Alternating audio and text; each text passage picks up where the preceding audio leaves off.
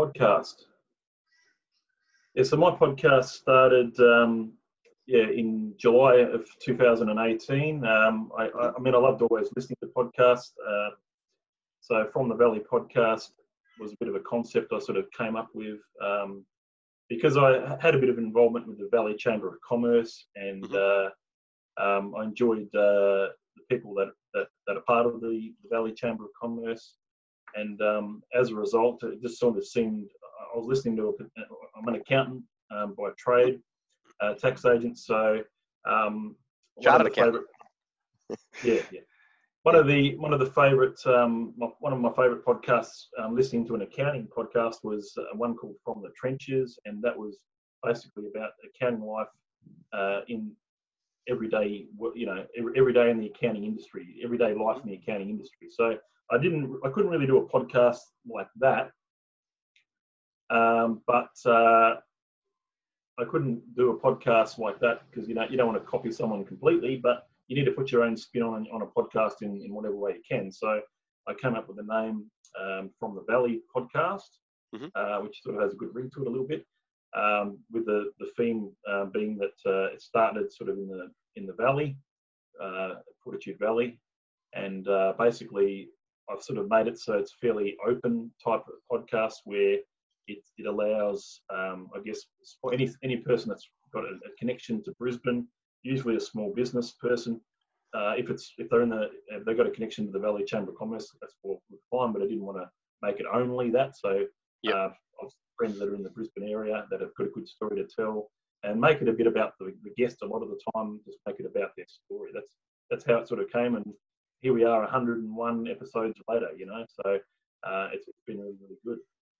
That's cool. Well, my podcast journey started around the same time as yours, and mine was born out of a different reason. I actually had never listened to a podcast until it was my own, which is a bit weird. But that is strange, isn't it? Yeah. So I listened to it. I'm like, okay, this is probably right, and then listened to a few others and went, this is pretty good stuff. But the reason I actually made a podcast, I had people, and you'd be the same.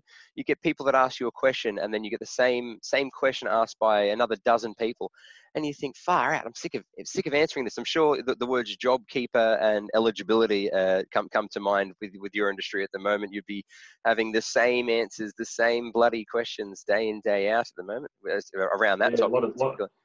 My phone just rings off the hook with JobKeeper questions. It really does. We've done a really good job this week. We've got a lot of clients JobKeeper claims lodged. We've done a very good job. Already done over 100, I reckon, in our office or more. Just in this week. So it's been very busy. But now that that's all done, it's answering questions about whether the money's coming through, and that seems to be the flavour of the month at the moment. Mine hasn't come through yet. Mine has. So the timing of some of these coming through, it's going to cause a few issues, I think, maybe. I don't know. It just seems to be. Everyone seems to be in a different boat, even though the systematic way we've been lodging these JobKeeper payments, that you'd expect that you should be getting paid in that sort of order as well, but it doesn't seem to be the case from our clients at the moment, which is something we need to get to the bottom of. Yeah, definitely. Well, it's definitely causing you some commotion, but our podcast was pretty much made I got sick of answering the same questions. So I thought, why not just do this in an audio format? And then I sent that off to some people to transcribe that into an article, which was great for SEO. And then had those articles popped up on our website. And we thought, okay, that'll be good. We'll get some traction through the articles. What we found, though, was the actual result from the podcast was it was more welcome than the SEO organic reach. So I continued doing that, and then thought, well, I can only talk about so much around the IT and technology space.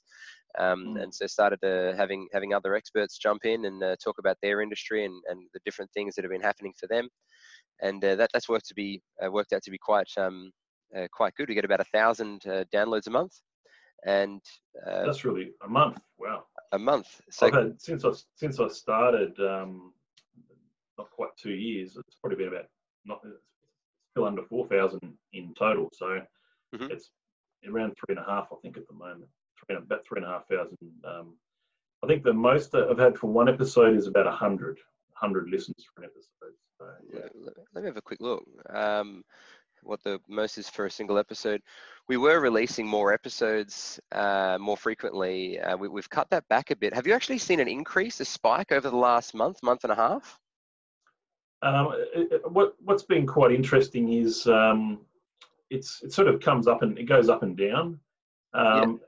To be honest, with the From the Valley podcast series, there hasn't really been a recent increase in listeners to that podcast. It's sort of usually we've had better listens probably even in the past. So okay, it's quite strange. I've just did one with the president, not earlier in the week, but I think it's probably less than 20 listens, which is quite odd, considering sometimes we get sometimes we get a podcast where it's already hit 50 listens after a couple of days. So and because that's sort of going back to where I started, it all depends how you share it. Sometimes it may pick up and people may come across it, and all of a sudden you've got a swag, or this weekend there may be a swag of people listening to it.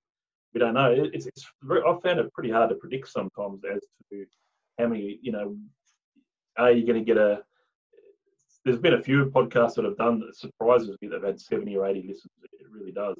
And it's just obviously the people have got a good following and that sort of things. But I started a new podcast series just in the last few weeks, which sort of goes back to, I guess, my school days. So it's called From Eastlands Podcast. So I was born and bred in Tasmania, and this podcast is about reconnecting to people that I used to live with, as growing up. So a connection to Tasmania, where I used to live, and school friends and that. So the last two podcasts I've done on that, I'm now putting them up on YouTube as well. So I'm now because it's Zoom, you can just put it up on YouTube. Which has been really good. So both those, the second and the third episode, have nearly hit 100 views on YouTube, that's pretty good. Which is really, really good, considering they've only been out a week or two. Absolutely. But the personalities that I must have picked two really good personalities. I think both were in my home class at school. Both were in my home class. One was a surfer who lives at Lennox Head, and another one lives back in Tasmania at the moment. She's had a interesting life, but they were obviously, depending on their connections, how they share it, what people see it, it's exactly. But I think doing podcasts at the moment, especially where we've got an MP4 file, you might as well just put it up on YouTube as well. I think that's what you need to do. Yeah, well, we found we've got a YouTube channel there, but the YouTube channel this last month, I'm just looking at the stats now, we've had a 38% increase in views, which works out to be about 9 hours of watch time. And then so we use Libsyn for the podcasts. What are you using?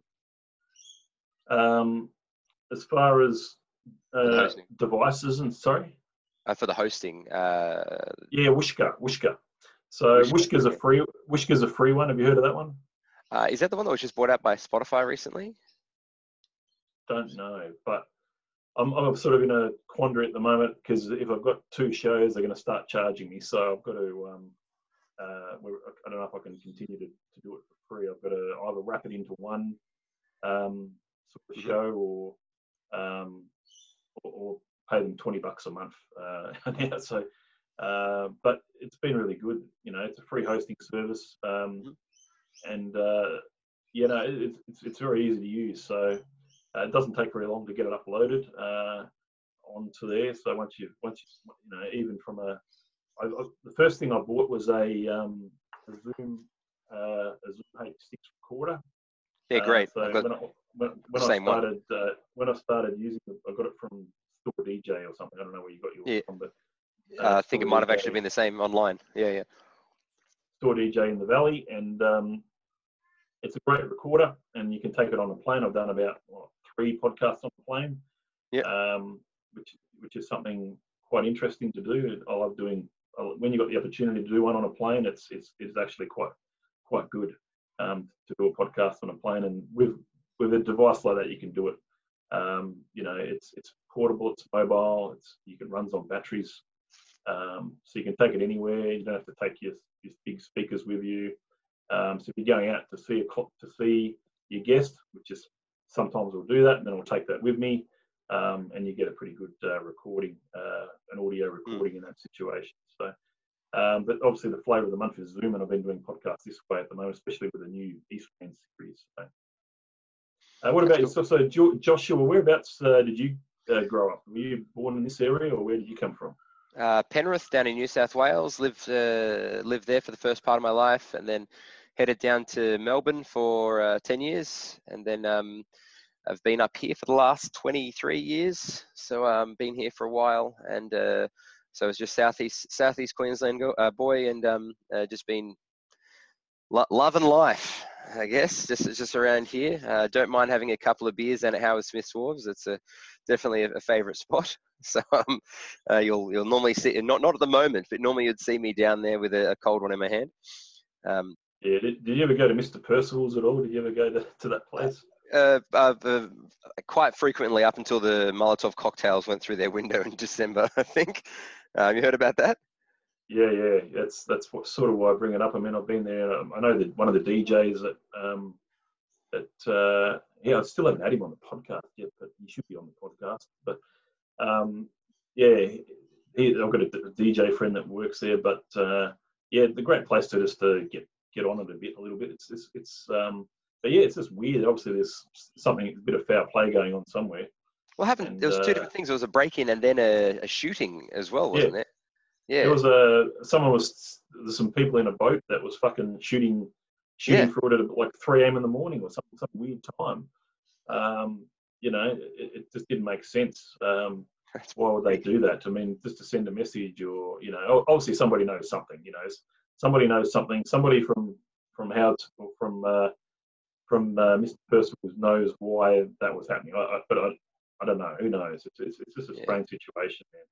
Absolutely. We haven't heard anything since, and may not hear anything for a while. But you just never know. You just never know if something ever comes back. That's going to add these stories sometimes take a while to evolve, and there could be a third act at some point that we just don't know when that's going to happen. 10 years time, we've got the plot and storyline for the next Underbelly series. So Mate, I don't know about that, but you never know. You just never know. That's exactly right. It could be anything, mate.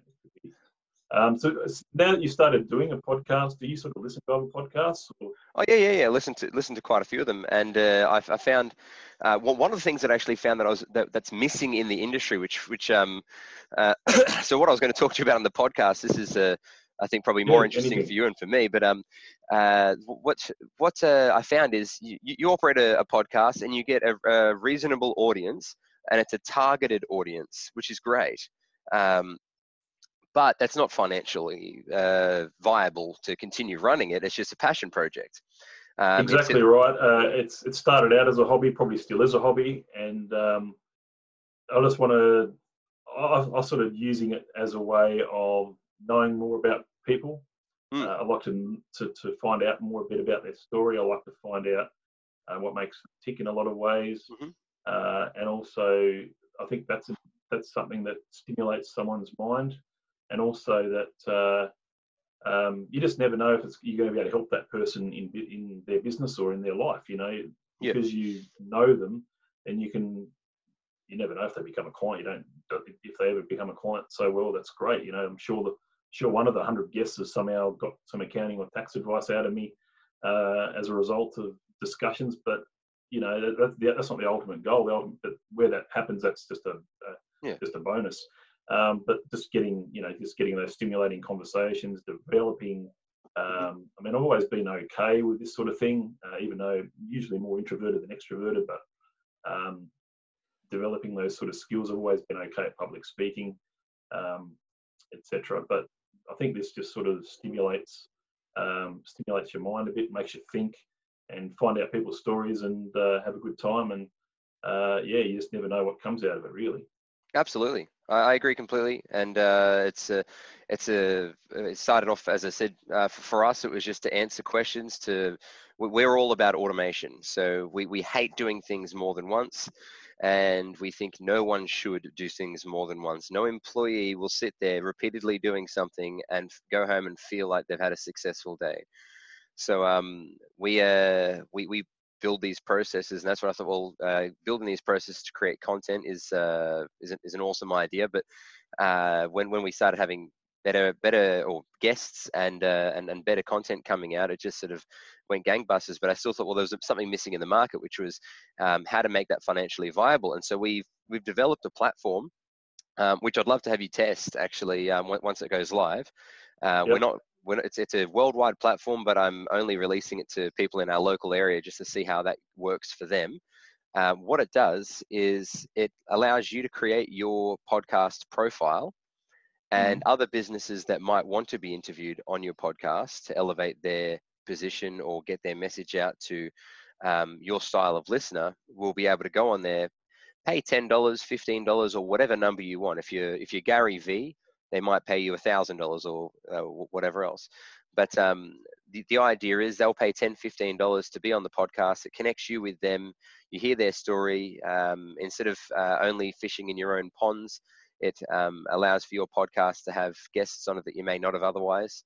And it allows for their message to go out to a certain group. So a good example would be if Xero had a presence in Brisbane, that and they wanted to get news about Xero Practice Manager out to a group of people, they could be interviewed on an accounting podcast. Xero pays the accounting podcast $20, $30, or whatever number you feel comfortable. This website puts you in contact with. I think it's a great idea. It sounds like a great concept that we haven't really seen anything like that too much that I can see, that I can think of. But at the moment, people just have to go out searching themselves, really. That's right. And that's where I thought, well, this would be really handy from a website perspective. We just clip the ticket, take 10% for the podcast. The person who's running the podcast presenter, they don't pay to be on the service unless they want to be in the featured listing. And then any of the guests that want to be on the podcast are able to find and see whoever they want to be on there, and then to tell their story or spin their message in a way that allows for it to be relevant for your listeners, as well as be financially viable for the podcast host, as well as an advantage for them. So it's sort of win-win-win, really. So we've been building that infrastructure for about 6 months or so. It's ready to go live, would be in the next month or so, hopefully, unless we fall into the traps of something else that's going terribly wrong. But otherwise, I'd love to put you on our list to check it out and try and break it for us. Tell us where we can have some improvements. Yeah, no, that'd be great. I mean, I'd like to have a look at that, and I'm sure I can find some time over the next couple of weeks when to have a look at it if you wanted to show it, if it's ready to go then. So. Yeah. That'd be cool. We'll have probably about, I think I've got 6 or 7 different people that run podcasts around Brisbane that I want to sort of use as the hub to see how that goes. Obviously, the website only works when there's 2 types of customers on there. The podcast presenters and the customers for the podcast presenters or whoever they're interviewing. So the podcast hosts will have on there, as I said, for free to elevate your position, get a profile on there, and then it'll be or it could be actually a platform that you could use to have people book you in, and then have them, even if you just say, oh, here's a coupon code, so I can book you in for free, and you give that out at the Chamber of Commerce, and they'll be like, oh, sweet. It at least then puts value on the interview that you're doing, and they're not thinking it's just a free thing that's going to waste their time. They're going to be going, okay, well, this is worth $50. I'm getting it for free. This is going to elevate their business, and you get to do the voodoo that you do and continue trucking along. So that's that was sort of our plan. So if you're interested, it would be a great way to have people book you in. It automatically sends through a calendar. You write your times when you want to do different things, and it sends them a calendar entry. And not as fancy as Calendly yet. We didn't want to sort of rebuild wheels that we didn't have to, but it takes care of all the payments, and has a messaging thing in there so you can talk between each other, and a review system so that you can once they've been interviewed, they can leave a review of how they felt it went and what they thought about the podcast and whatnot. And I really like it. That sounds like a great idea. Can't wait to have a look at it. I think that'd be certainly something to that people that like doing podcasts like myself would certainly benefit from. That's for sure. I think put us in touch with other people. I mean, the interesting thing about doing podcasts, there has been out of the 100 that I've done, there's probably been at least 4 or 5, which, like you today, I've never met until we're basically talking, So yeah, new people that you know not too much about, and meeting those people and finding out about what they do and what they get up to and a bit about their lives and being able to talk to them and in such a way that you're not sort of you're opening yourself up a bit and they're opening up and it's a good conversation. So I think that's something that's really good to be able to do that, and find out. And sometimes you don't know. It's like anything. You look at the start of the day and you don't know that how that day's going to go. You don't know what you're going to talk about, what you're going to get up to, what sort of emails you're going to get. It just adds to that. Yeah, I agree. It's a way. It's one of those things that the old barbecue. You go, oh man, we should catch up more often, and then you never do. And that's people that you do know, and so you have very little time to go catch up with new people and meet and build new relationships. And definitely a podcast series helps with that and helps elevate your position. So the podcasts that I wanted to go through and do with you today, normally our podcasts, we have record for about 22 minutes. We don't do them live. We don't do them live really. We edit them. So if we stuff up, some people just go nuts and go live, and I'm like, okay, I'm all for that. But I just think there's too much room for error. It puts too much stress on people, and a lot of the time, so myself, I'm introverted by nature and a learned extrovert. And I wouldn't like to think that if I'm interviewing someone who stuffs up with what they're saying, they're going, oh shit, that's now concreted in the internet forever. So no. Yeah, it's just easier just to pre-record. So we have it go for 22 minutes because that works out to be the average drive time in Brisbane. And for people going to work in Brisbane, not at the moment. A lot of people are just doing it from home. But normally at 22 minutes we find is good because it means that someone can jump in the car, start listening, and by the time they get to work, they've concluded and finished, and they're not sort of jumping in the car a few hours later going, I forgot what the start of that was or why they're talking now. And so it just keeps that engagement. So I wanted to go through restructuring and bits and pieces with you. If you think that would be cool. So that's what I was going to go through. Sweet. And if we get like a good listeners and stuff, we'll do that. Check it out and do another collaboration, because I'd love to talk to you online about in a podcast about making a podcast and pretty much what we're just covering off on, to be honest. But that's what it is.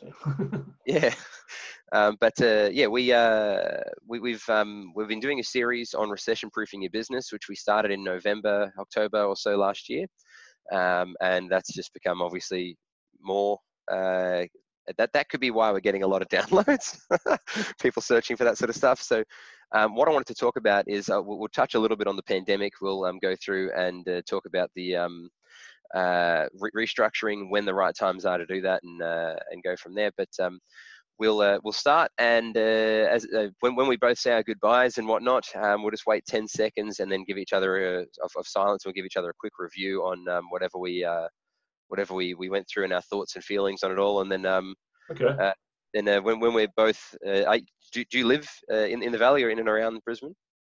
Yeah, in the north side, Windsor. So I mean, I can walk to the valley in a pretty short space of time.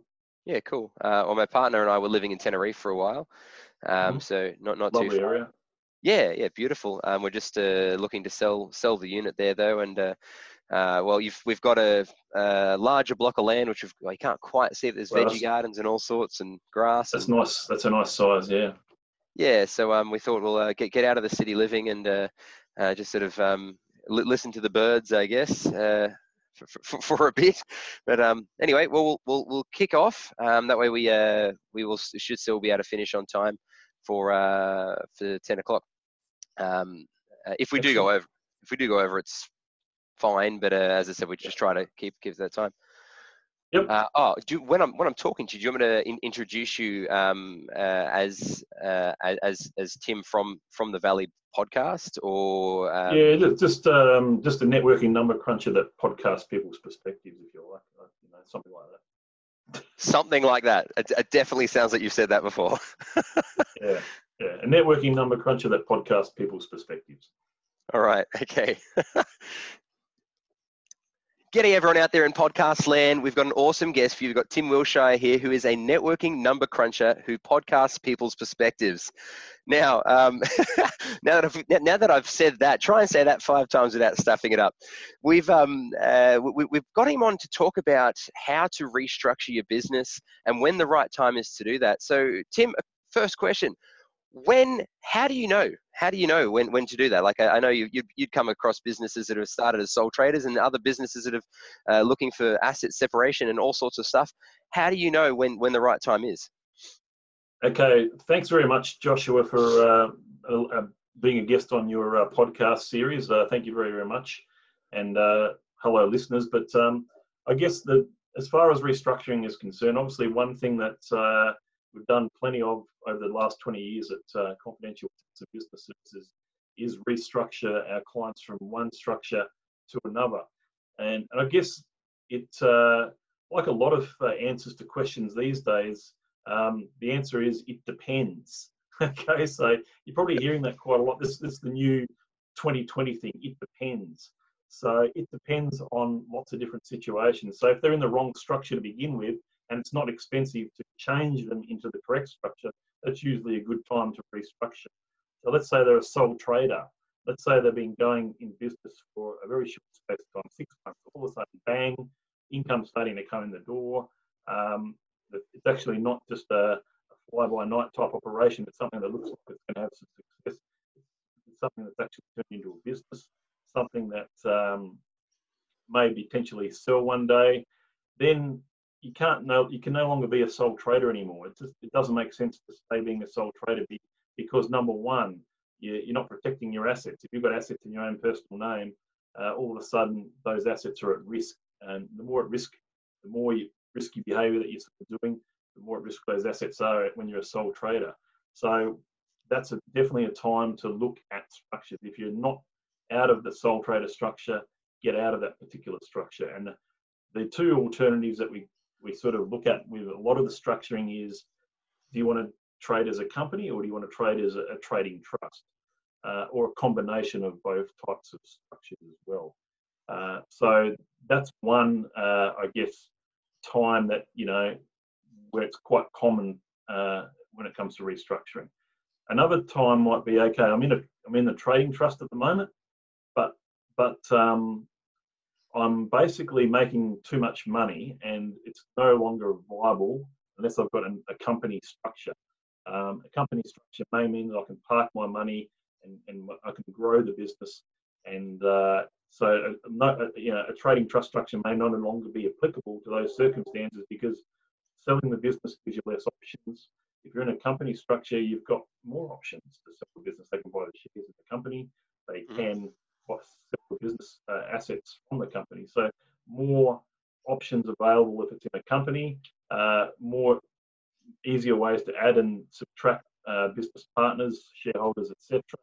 If it's a trading trust, usually good for a smaller operation, up to a couple $100,000 of profit.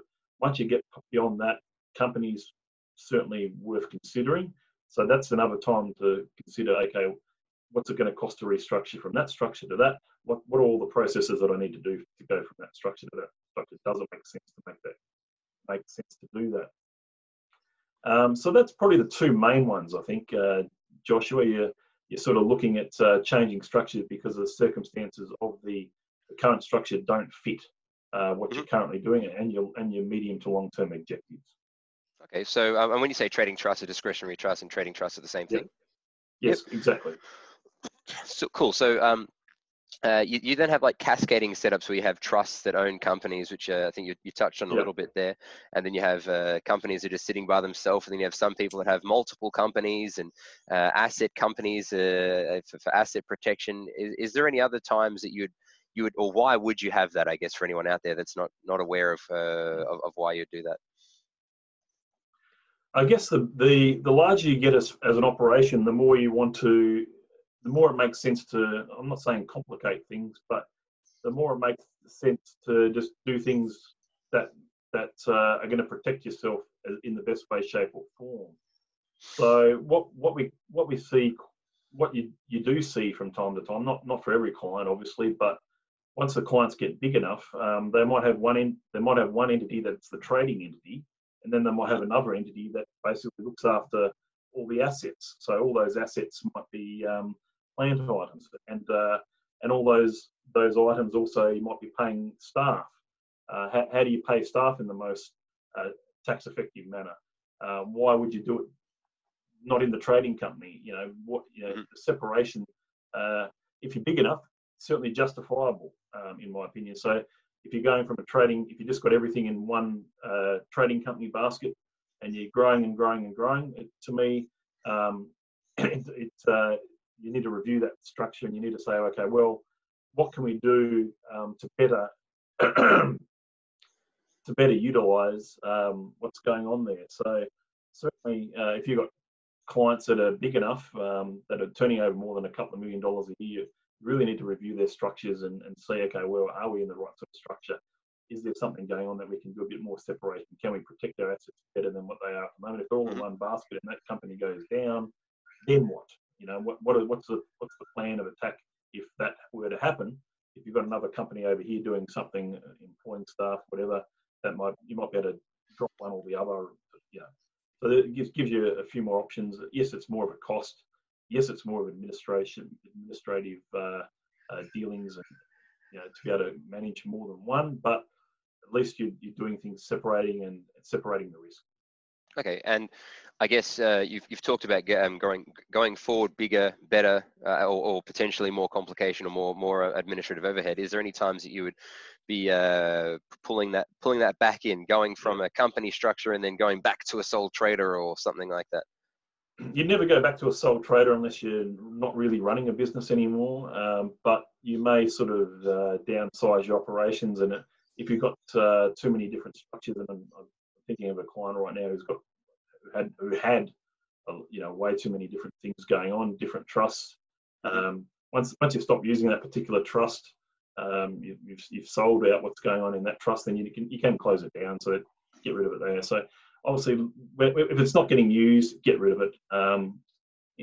Unless you can't get rid of it, but you should be able to try to get rid of the different things that aren't getting used properly. Obviously, if your sales are coming down, you're sort of downsizing the business, you're getting rid of staff for whatever reason because you're downsizing the business, then do you need that trust? Do you need that entity that's going to continue to pay the staff anymore if there's no staff? I mean, then all of a sudden you don't necessarily need that, and it's costing you more than it's benefiting.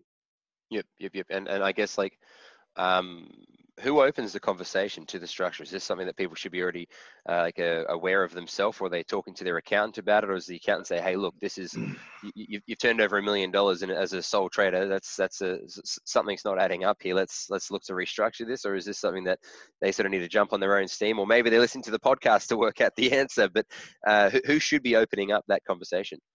I think us as accountants and advisors should be opening up that conversation with our clients. We've got to be proactive. We've got to see where the opportunities exist for those clients to get things right, and we've got to take advantage of those opportunities. So I'll get the clients to think that they need to take advantage to get those opportunities. Okay, and so I know for us, we've got. I started off as the transitioning periods, as you've said, is pretty much what we did. So when everyone was 14 and 9 months old and they were off getting their McDonald's job, I was getting my tax file number and registering my first ABN number. So as a sole trader, I started off just on 15, and continued through with as a sole trader for a few years until I had the trusts, and then the company trusts, and then the company trust, and then another company to have asset protection, and then another company again, which was around some of the different grants and advantages that you can have that are pushed out to companies that are not trading as a trust. So I guess there's tax advantages, or you can optimize your tax. Is probably the the politically correct way to say it. You can optimize your tax with multiple businesses and structures. But what would be the reason you'd want to have more than one company if it's not, if not for asset protection or a government grant or something like that? Well, I think why would you have more than one? Obviously, if you've got more than one business operation actually going, you want to separate that as well. Different containers. Yeah, well, different different trading locations. Like there might be one location here, there might be one location there. Mm-hmm. Please separate them. You don't want to. It doesn't always make sense to put them in the same entity. That way, if things can be sold separately, you want to be able to treat them separately. You want to be able to do a separate set of books separately. So you want to, every different division of the business, you really should have it in its own entity, and you should try to steer away from grouping them together as well. The reason you don't want to group them together is it's probably more messy. It's definitely more messy when it comes to accounting and tax. Try to consolidate it is more messy. Also, if you try to group GST, that's messy. And also, if you're grouping them, then you're losing out on some benefits sometimes as well. Like if you've got a good example is the government's recent cash flow boost. If you've got if it's just one company, then you're only going to get one lot of cash flow boosts, or up to the maximum. Whereas if you've got two companies and employees over here, employees operation over there, they're separated. You're going to get 50,000 times two, or so you're going to get more benefits rather than just one. Yep, fair enough. And you did touch on something there about if it's being sold. So when it comes down to exit strategies, if people are looking to sell their business, when's the right time to restructure, or when is the right time to know that it doesn't? I can't think of a better term than you don't want it to look like you've cooked the books or changed the books around or done something funky. You want to make sure there's some historical evidence there that the business is profitable, that everything is going as you would expect it to be. When is the right time to restructure if you are looking towards an exit strategy in the next 1 month or 10 years or whenever else? I think you don't necessarily want to restructure until it's no longer useful. So until something's not useful anymore, that's when you need to keep with the status quo. In my opinion, you need to make sure you don't try to. It doesn't make sense to restructure too soon. So make sure you get to what you're trying to do before you make that step to get rid of an entity. Cut entities off. Okay. If that makes sense. Yeah. That makes sense. So I guess the main reasons you'd restructure is risk mitigation, tax optimization, and to allow for things to be sold off more easily or divided out would be the main reasons. Is that right? Yeah, I guess all the reasons that I've sort of gone through, I guess, as to those different situations, that are the things that make sense the most to me. So, growing, obviously, for growth, you've got to make sure you're structuring correctly, protecting your assets. You need to minimise tax, exactly what you said. And when it comes to the next step, you get to another step. Keep reviewing: is this structure still right? What's the benefit of bringing in another entity to employ? Is there enough of a benefit to justify the cost? And then when you're down, and then and everything else that we sort of discussed there as well. Are we running more than one business operation here? Can we separate them out? I see clients that shove 3 different car washes into one entity. They're all at different locations. It doesn't make sense. They need to be all in separate entities. Yep. Okay. And so Companies as themselves, and I'm going to say something that I think a lot of people, maybe even yourself, are going to disagree with. But companies are generally pretty straightforward to set it up. There's not too many things you can stuff up. If there's one company and then there's another company, the companies as the PTY Ltd, besides the division of shares and the amount of directors, et cetera, the actual company itself is a reasonably straightforward container, if I could call it that. Well, I guess it's very easy to set companies up, yes. Making sure that it's set up right still requires a bit of skill. Who are the shareholders? The shareholders are a very important part of the company, and how those shares are owned are very, very important. If you just put in mum and dad as the shareholder, it's not always the best way to do it. So, is setting up a trust to own the shares a better option? That's usually what we'd recommend. We'd say, look, gives you a lot more flexibility. It's not owned by you as an individual. If it's in the trust, then we're talking asset protection 101 style as far as making sure that things are done right. Yep. Okay. And when it comes down to a trust, though, it seems like there's it's a bit more of a grey area than a company. There's it seems that whenever I've gone to a bank or any lending institute, and they hear that you're running under a trust, you see their face go, great. And it just seems like they seem to think there's more complication here when it comes to loaning money, borrowing money, applying for different things with the business. They go, some people just go, you're running a trust. It's too hard basket, and the paperwork and the amount of times that I've had to send off trust documents to email accounts that have then bounced because the document's too large for them to receive it, and then they can't receive external links, so I can't send it through Dropbox or anything else, and it just ends up being this whole big giving me this shit situation. How come trusts are inherently appear to be more complicated than a company, or is they're up to more? Can they be sort of misused or something like that, or why are they? I think well, I don't know if with trusts and companies, you can still look at a trust in such a way, as long as once you've done a bit of reading and the understanding of how a trust operates, it can be a little bit more simple, obviously, than what outward appearances would lie.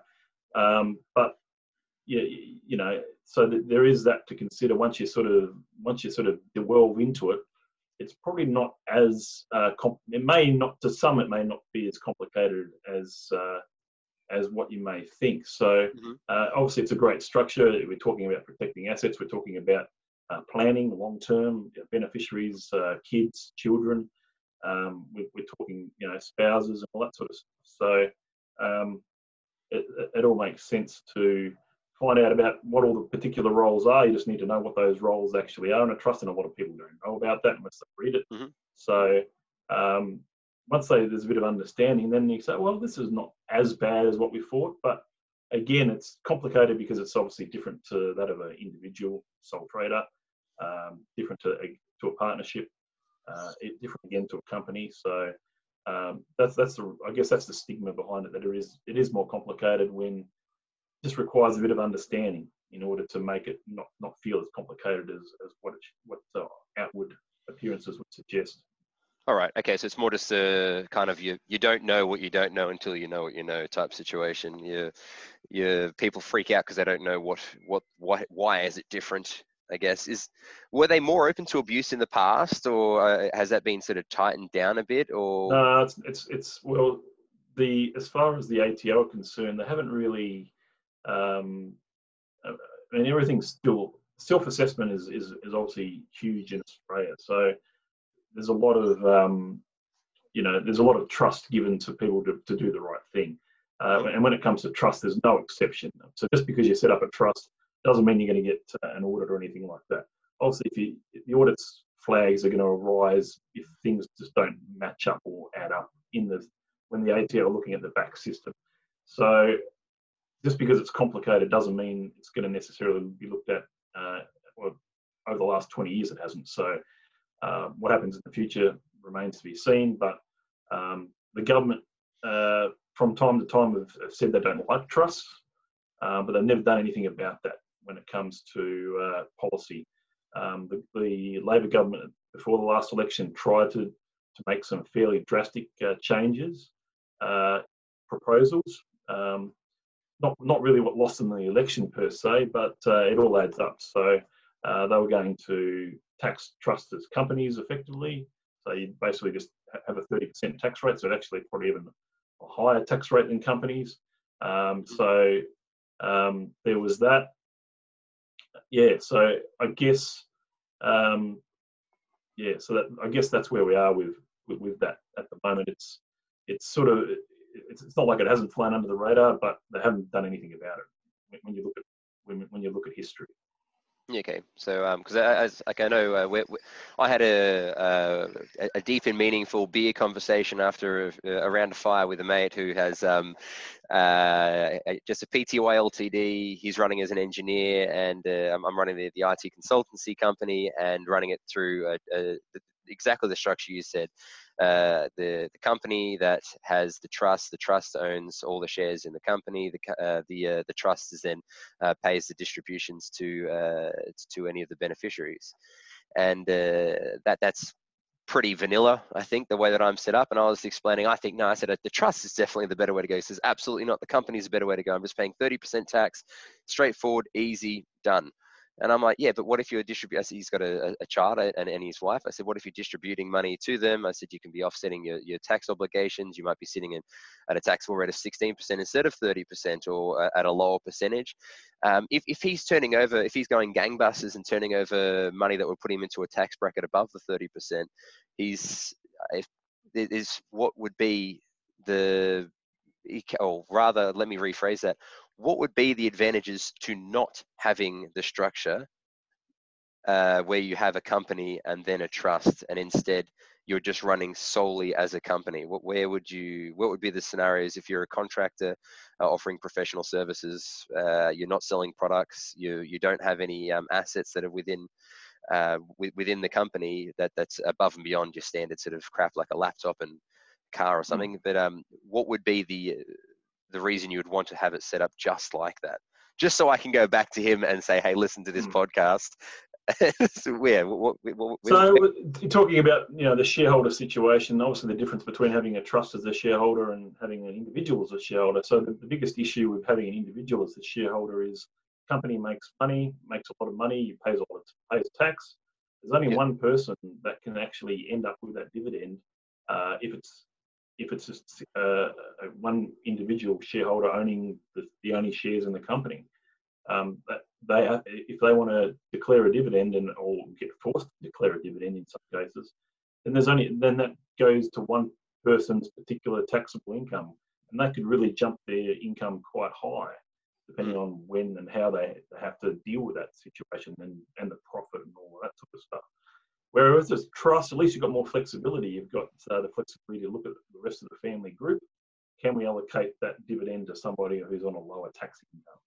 Yep. So it makes sense to, when you're sort of comparing, should have set it up as an individual shareholder versus that, the $300 or $400 you spend extra to set up a trust, it's worth it because yes, you might have to do some dividends and you might have to split that and do another tax return, but it's sort of at the end of the day, it'll more than pay for itself if it's in most cases if things are going well.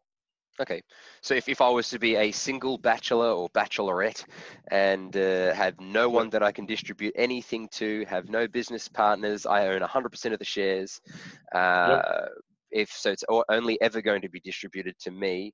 Or you keep it in the company, one of the two. Yeah, still having it through a discretionary trust would put an extra level. So having the company shares through a trust would still put an extra level of protection there if you were to have some insurance issue, suing thing. Would that be fair? Yeah, so it does protect the amount of assets that are attributed to yourself because it's a trust that owns the company. That means that it's not a personal asset that belongs to you. Whereas if you're the only shareholder, then that whatever the equity in that company is effectively your asset. Okay, so that's different to if the trust has if the trust has that there, then it's not your personal asset. So it doesn't get counted when it comes to things like usually can be helpful in things like bankruptcy a few other different situations as well. Okay, cool. Well, I think anyone out there that's that's still scratching their head and has a bit of confusion, definitely make sure to contact Tim Wilshire at CBTS. He's going to be able to CTBS, yeah. Yep, CTBS. He's going to be able to. There goes my dyslexia. He'll be able to bring some clarity and hopefully leave you with the aha moments on how things should be set up. If you want more information or want to hear more about what Tim's doing there, jump onto his podcast From the Valley. We're going to chuck some links in there so that you can check out the website, check out his podcast, and hopefully find out what you're doing wrong and how to restructure your business. No, I appreciate you doing this, Josh. I think that's great. I mean, I think I might use the content myself as well with my social media. So I think Absolutely. I did about 5 or 6 years ago. I did a presentation on structuring, and it was quite good. I feel I still have the slides somewhere, and basically when you're sort of looking at all the different structures and looking at what is the best structure when you're going into business with somebody else, that's a very key decision that needs to be made, and something I just wanted to finish off with here, just so it's quite clear. In 2020, and as it was in 2014 or 2015, if you're going into business with somebody else, set it up as a company. Yes, have the shares held 50-50 by different trusts or whatever you. But if you're going to business with somebody else, make sure it's a company. It just allows a lot more flexibility, allows a lot more growth. It sort of ticks all the common goals that the two partners going into business should be looking at when they go into business together. Okay, actually on that, if you were to be having a distribution and, not a distribution, if you were having a PTO Ltd and you had a couple of business owners, is there a restriction or any complication if you had one of those business owners that were not from Australia? Or how can that be set up? Yeah.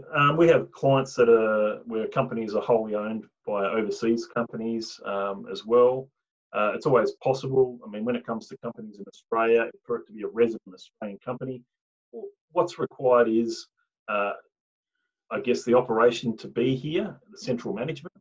So the central management being in Australia, one of the directors must be an Australian resident. That's the requirement. The shares can be owned 100% by overseas entities. Okay, cool. Or 50-50, yeah. Okay, cool. Well, that's good to know, because it's I don't know. Again, it was one of these questions that came up. More than happy for you to use the content as well as what you were saying there. I think it's kind of you get sometimes stuck in this. Like myself, I'll be like, oh yeah, I know all the voodoo that I do. I know how I do it. And I kind of you've become a bit complacent and just thinking, everyone knows how this works. And I know myself. 2009, after I'd been running the company for 2 years, and I hadn't done any tax returns, I was shitting bricks. I was freaking out, and it's just because it's not the thing that I do, and it's something that makes me uncomfortable. So hopefully anyone out there that is thinking about their structure has at least had that aha moment and is thinking a little bit more about it, how to set it up properly, and jump down to you guys to get it all sorted. No, it's been good to meet you over the discussion today over Zoom. Thank you very much for the idea, Joshua, and I'm glad I sort of came on and had a chat to you. I think I like what you're doing. I like your idea with the podcast, number one. And I like also what you were saying earlier about setting up a platform for podcasters to basically be able to connect people, have guests on their shows, and that's something that may help if I'm going to continue doing the From the Valley podcast going forward, which I'd still like to do. Maybe that would be a good way to maybe make it continue a bit as well. Cool. Well, anyone out there in podcast land, if you've enjoyed this, make sure to jump across to iTunes, leave us a review, give us some love, and stay healthy, stay good in this COVID climate. No worries, Josh. I better get going, mate, just after 10, so thank you very much. No worries.